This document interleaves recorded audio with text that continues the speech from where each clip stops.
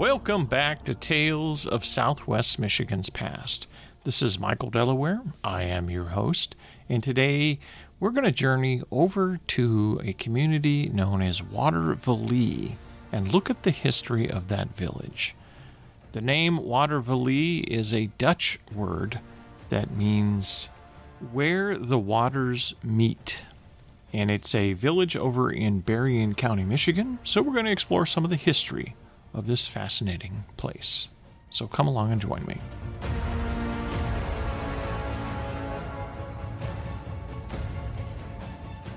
Now, the information that I'm going to be reading today is a historical account that was written in 1880, and it covers the history of Berrien and Van Buren counties, Michigan. And it was published by a company out of Philadelphia called D.W. Ensign and Company. And it's a biographical account of both Berrien County and Van Buren County. And in this episode, I'm just exploring the history of the village of Watervliet. Now, Watervliet is in the extreme northeastern township of Berrien County. This is how it reads back in 1880.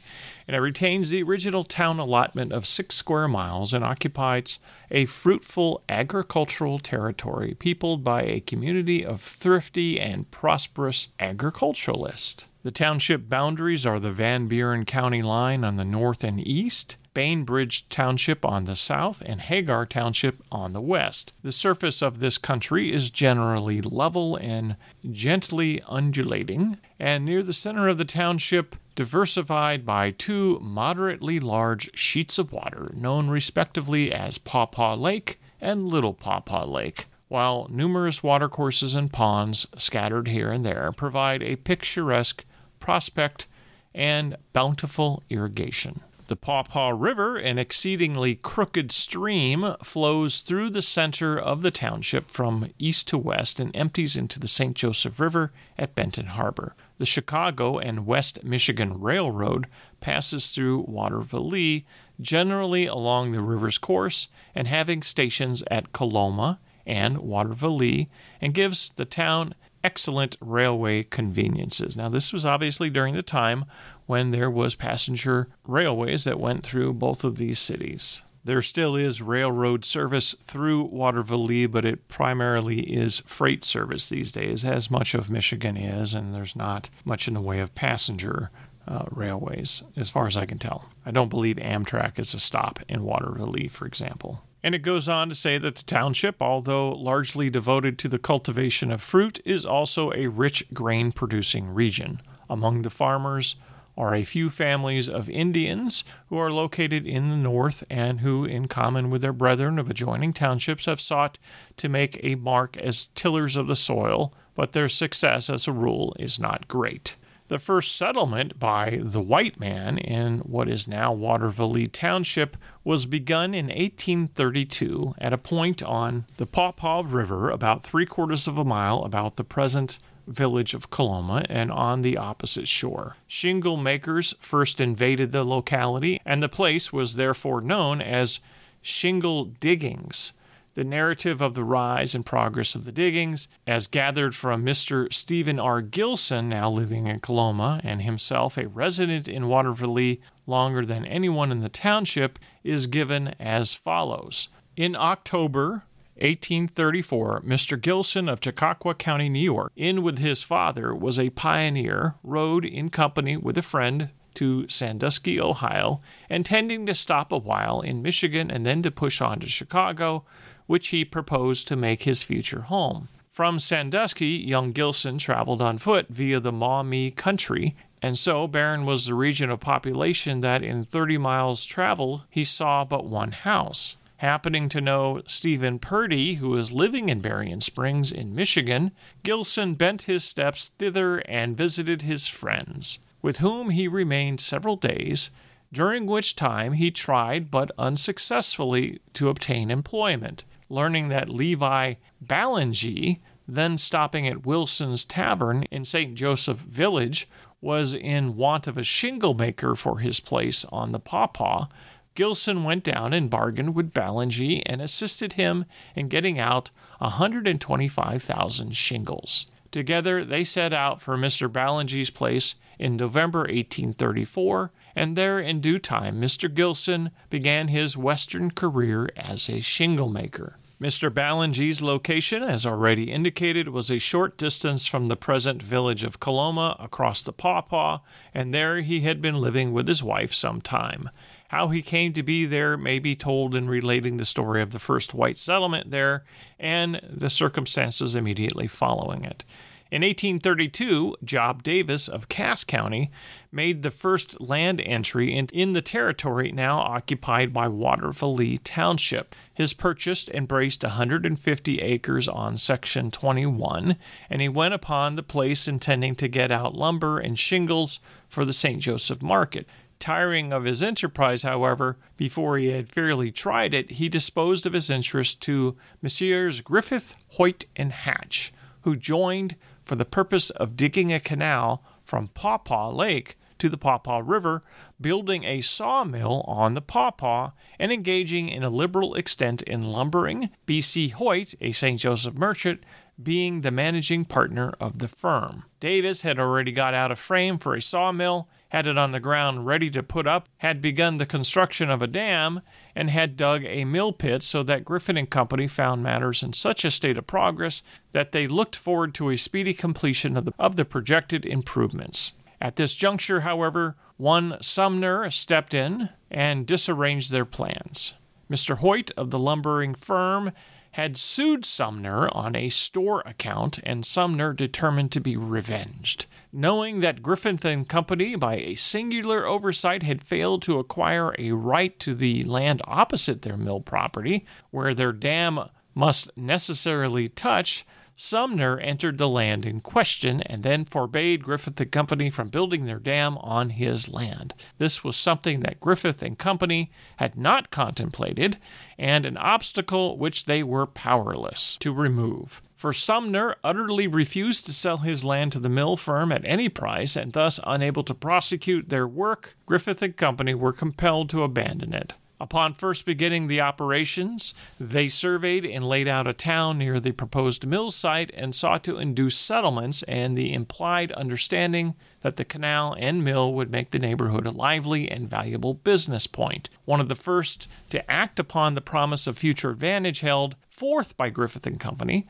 was Levi Ballengie, who bought of Mr. Brown of St. Joseph 80 acres of land near the site of the new town and put up first a log cabin, and then a frame of considerable size, which he proposed to make a house in which to board the men to be employed by Griffith and Company. The failure of Griffith and Company and their lands being transferred to the Farmers and Mechanics Bank of St. Joseph left Mr. Ballengie and his boarding house frame on his hands as a piece of useless property. Being there, however, he resolved to remain, and thus it happened that, being in St. Joseph in search of workmen, he found Mr. Gilson and entered upon the business of shingle making as the founder of Shingle Diggings. The narrative returns now to the time November 1834, when Gilson joined Ballengie in shingle making. Ballengie and Gilson worked industriously at that business through the winter, visiting St. Joseph occasionally by way of the river in canoes. During the winter, Rumsey Christie of St. Lawrence County, New York, came to the diggings with his wife and 3 children, squatted, put up a cabin, and commenced making shingles on his own account. In the spring of 1835, Hiram Ormsby, with his family, joined the little colony, and shingle making began to be lively. About this time, Mrs. Christie died. This was the second death in this locality and the first in the diggings proper. Job Davis's wife had died soon after his settlement in 1832. Her remains were at first deposited near the mill site, but afterwards conveyed to the Sumnerville Cemetery. The first shingle maker was Isaac Youngs, who came in with his family in 1835, followed by Erastus Barnes, Henry Selter, and others. In 1835, Gilson went back to New York State for his family, brought them without delay to the shingle diggings, and became a resident there, and commenced to making shingles on his own account. He, like a majority of the shingle makers, squatting where it suited him, and making shingles where he could find desirable timber. For 3 years, the business of shingle making was carried on with much spirit. Quite a number of people were engaged in it, and the diggings grew to the dignity of an improved and an important settlement. Gilson had prospered so well that he purchased that year all the shingles made in the diggings. He bought at one time 1,300,000 and employed Indians to run them down the river to the St. Joseph, upon which, reaching the place, he had a force of 20 Native Americans whose performance in taking the shingles out of the river and landing them on the dock was said to have been a lively affair and very interesting. All the shingles made at the diggings were thus transported to St. Joseph and their market, and there was a good demand for them, and the diggings became a thriving place. So well did it flourish as a settlement that in 1837 a school was desired, and the inhabitants of the diggings applied to the township, St. Joseph, for assistance in supporting a school. The application being denied, the shingle makers remembered that E.P. Deacon had agreed to clear the school land near the diggings, and that he had failed to complete the work. They proceeded, therefore, to take possession of the timber remaining on the land, worked it into shingles, and with the proceeds of the sale thereof, started a school by engaging Mary Youngs, a daughter of one of the shingle makers, as teacher. She taught about 6 months in the log cabin used by Job Davis as his residence when he first settled there. Lydia Kingsley of St. Joseph was afterwards engaged and taught in a log schoolhouse put up in the woods. The school, however, was the last one taught in that neighborhood. The diggings was not without the benefit of public religious teachings. In 1837, Simeon Woodruff, a Presbyterian minister and settler in Bainbridge, preached occasionally at Mr. Gilson's house. The first child born in the diggings was Mr. Christie's, the second was Mr. Ormsby's, and the third, Mr. Gilson's.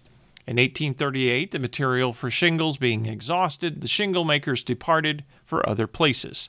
Mr. Ballingy to Missouri, Gilson, Youngs, and Selter to Bainbridge, and the others farther east and west. Shingle diggings became therefore an abandoned settlement, and at this point drops out of the history of the township. Moses Osgood, living at Perch River, Jefferson County, New York, in 1836, engaged that year to accompany Isaac Moffett, Smith and Merrick's land agent and manager, to Michigan, and upon arrival in Watervliet, worked about the mills. In the following year, he sent for his family, and after that continued to live in Watervliet Village about 2 years, working meanwhile for the mill firm. He then bought 40 acres of land on a site west of Coloma, and after living there 5 years, sold out in 1842 to James Paul, who had just come from Chautauqua, New York. And he lived there at that place until his death in 1872. And so let's move on to the founding of Watervliet Village. The first improvement made on what is now known as the Watervliet Village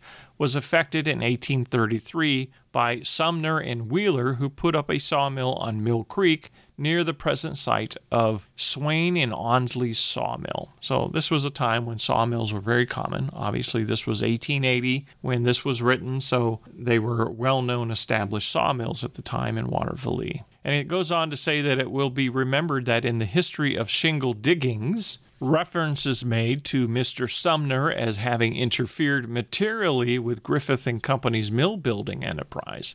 After their affair, Sumner and Wheeler built the sawmill on Mill Creek and employed 2 brothers named Van Dusen from Prairie Ronde to run the mill for them. So Sumner made that move that made it impossible for Griffith and Company to build the mill because he wouldn't allow them access to the other side of the dam that they needed to run the mill. And so after their whole firm collapsed financially, they went ahead and built their own mill. Very interesting, shrewd business tactics during the early foundings of Watervliet Township. So the mill was a small one propelled by a flutter wheel, but managed to turn out considerable lumber, some of its first work being the timber for the boarding house frame, which Mr. Levi Ballingy erected at Shingle Diggings. The Van Dusen brothers lived in a slab shanty near the mill and were beyond question the first white inhabitants at that point. The Van Dusens managed the mill until 1835 when one Crocker, a millwright, rented it and moving in with his family upon the place took possession. In 1836, Jesse Smith of the firm of Smith and Merrick of French Creek, Jefferson County, New York, visited this section to make arrangements for clearing large tracts of land which the firm owned in what are now the townships of Bainbridge, Watervliet, and Hagar, the greater portion being in Bainbridge, in that district now covered by a German settlement. Mr. Smith was accompanied by Israel Kellogg and several laborers, the latter of whom, under the direction of Mr. Kellogg, who acted then and afterwards as Smith and Merrick's representative and land agent, did some work at clearing land and built a sawmill near Sumner and Wheeler's, which later Smith purchased and leased, that as well as the new one to Crocker. The lumber was low, and as Smith preferred to turn his attention to clearing land and putting in wheat, which he did to a great extent, he paid but little heed to the firm's milling interests. Smith eventually returned to New York in 1836, and he left Kellogg to look after his interests, and in that same year, Smith and Merrick sent out Isaac Moffett with 32 Frenchmen to finish the work on the Michigan lands. Moffett and his men sailed from Buffalo in a vessel belonging to the firm and loaded with all sorts of supplies for the new settlement. Moffett got his men and supplies safely to Watervliet and at once put up a store about opposite where Walden's store now stands. These apparently were very well-known stores in 1880 when this was written. He also built a grist mill during that time as well. Now, it is said that of the 32 Frenchmen brought out by Moffett, that they used to eat a barrel of pork every 3 days, and of them only 2 are known to be living in the vicinity of Watervliet. Edward Eber, a farmer in Hartford Township, and Felix Rosette, a tavern keeper in Hartford Village. A third, John Latterow, died in the county almshouse in 1879. And obviously this was written in 1880. So over the years, up until 1880 when this was written, the mills passed through several different ownerships, and it describes it fully in this article. But I want to move on to some of the other industry that was established in the early founding of the village of Watervliet. Jonas Ivory was the pioneer blacksmith at Watervliet, and his date of settlement began in 1837. The first stores that were established in Watervliet was the one started by Isaac Moffett in 1836, when he came to the country with his company of 32 Frenchmen. His store was called the Mill Store, and the stock put into it was the cargo of supplies Moffett brought in his vessel from Buffalo. The Mill Store was kept by Moffett and Israel Kellogg in the interest of Smith and Merrick, while that firm controlled the mill property, and when they sold out to another man by the name of Swain, they also sold the store as well. When Swain came in, Redding, who was working at the mills, retired from his work at the mills and started a store known as the Variety Store, and that became the second store in the Watervliet village. Thus, there were 2 stores, and this was around 1848. And this was for the first time in history of the village of Watervliet. When Redding eventually died in 1849, he was succeeded by a firm called Clay and Ensign, and after that time, a man by the name of Ed Goodale took over and became the clerk of that store. By 1880, there were roughly about a dozen different stores in the village of Watervliet when this was written, including a hardware store and a meat market, and several furniture stores and a harness shop and Mrs. Pierce's millinery. And besides those stores, there were other shops in the area like a blacksmith shop, cooper shops, and shoe shops. Now let's talk about some of the taverns. The first house of entertainment in Watervliet was a boarding house for mill hands, which was opened by Mr. W. W. McKee in a building which stood opposite the site of Walden's store. This building was afterwards sawed into 2 pieces and was still doing duty in one half as a blacksmith shop, and the other half was a residential house. But originally it had been the first place of entertainment as a boarding house for mill hands, and later it became a tavern that had been built by Mr. Swain. Mr. Swain had originally intended to build a boarding house, but he turned it into a tavern instead. And by 1867, Swain's store and tavern were destroyed by a fire. And the aftermath of that, the store was the only building that was rebuilt and was still standing by 1880. Another tavern called the Public House was later built by John Lake in 1847, but It didn't open initially, and it sat there empty and vacant for almost a decade before it finally opened as a tavern and hotel of sorts. The post office at Watervliet Village was established in 1849 when Isaac Swain was appointed as the postmaster. Prior to that, Mr. Swain had a contract with some of the inhabitants as favored, and they arranged to have the mail brought in from the Bainbridge post office twice a week. And of course, the building that made a lot of change in Watervliet was the railway depot. Upon the completion of the Chicago and Michigan Lakeshore Railroad to Watervliet in 1869, L.A. Manson was appointed as the depot agent. In 1871, he was succeeded by Mr. Walden, who continued to occupy that position until 1880 when this was written. In 1869, a grain elevator was attached to the depot, and large quantities of grain were annually shipped from this station, while shipments of fruit during the season were also considerable, and one shipper alone having forwarded 2,000 barrels of apples in 1878. That is a lot of apples. Peach shipments were also a major crop, and there had been as many as 3,000 baskets sent out on one train during this busy era. And then in 1878, about 15,000 baskets were shipped to Chicago from Watervliet. The village plat of Watervliet was laid out by Smith and Merrick, and it gave to it originally a narrow strip of land which became Main Street between the creek and the river, and Mr. Swain made several additions, notably the addition south of the railway track known as Newtown during that time, with great improvements in the way of a blast furnace and other manufacturers that were later promised. But for some reason, the schemes and the long-term projectivity and plans for the village of Watervliet, which some of the early founders had, failed. And although the town lots were sold and improvements made and people did move there, it never grew into the huge prospering village that some of the original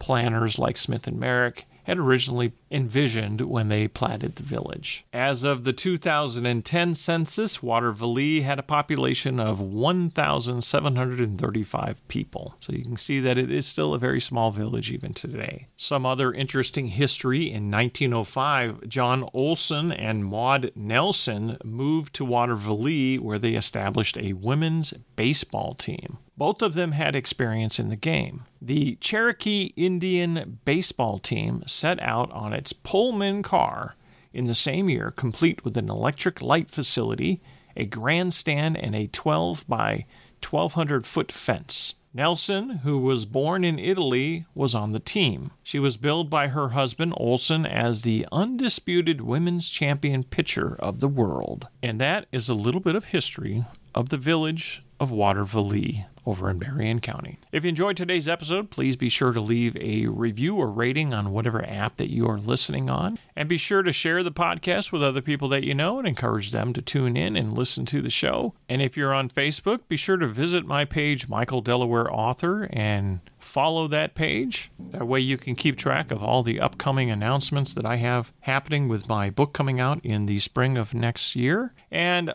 if you'd like to reach out to me, you can find me at michaeldelaware.com. There's a contact form on there. I'm always happy to hear from my listeners, and I will always try to email you back within the first 24 hours if you send me a message on that. And you might remember I had a guest on, Bobby Mathis from the Union City Society for Historic Preservation, a few weeks back, and she was talking about the Dead Man's Hollow tour that is happening this coming Saturday in Union City. And since we had that conversation on my show, she invited me to come and play one of the parts. I guess one of the people that had committed to playing the role had something come up and she needed help with someone to fill in. So I will be actually, instead of just visiting this show for the first time this year, I'm actually going to be participating as one of the performers. So you guys can come down and see me in that Dead Man's Hollow tour in Union City, and that's happening this coming Saturday. So you can find out information by searching the Union City Society for Historic Preservation on Facebook, and get your tickets that way. And at Christmas time, on December 16th, it'll be Tales of Christmas Past, which is the big performance that I'm working on right now for the holiday season, and that includes not only Bobby Mathis, but Brian McCombs, Jill McCombs, Dave Eddy, and Donna Rickman and myself putting on this performance, and it's going to be a wonderful holiday show. We did it last year. We're coming back with the same cast again, and it is really one of the most wonderful performances I've ever been in, and this year's going to even be more magical because the History Education Center is fully completed now, so it's just a wonderful venue to put on a show, and at Christmas time, it's such a great time of year to be getting into the holiday spirit. So I hope that you guys will look out for those tickets and secure your tickets when I make the announcement that they are released. And they should be available for sale later this month. I'm shooting to try to have those on sale by October 15th. So stay tuned to that, and you can find out the information on that at the Battle Creek Regional History Museum's website at bcrhm.org. And until next time, when we take another journey into yesterday and explore even more fascinating tales of Southwest Michigan's past, thank you for listening.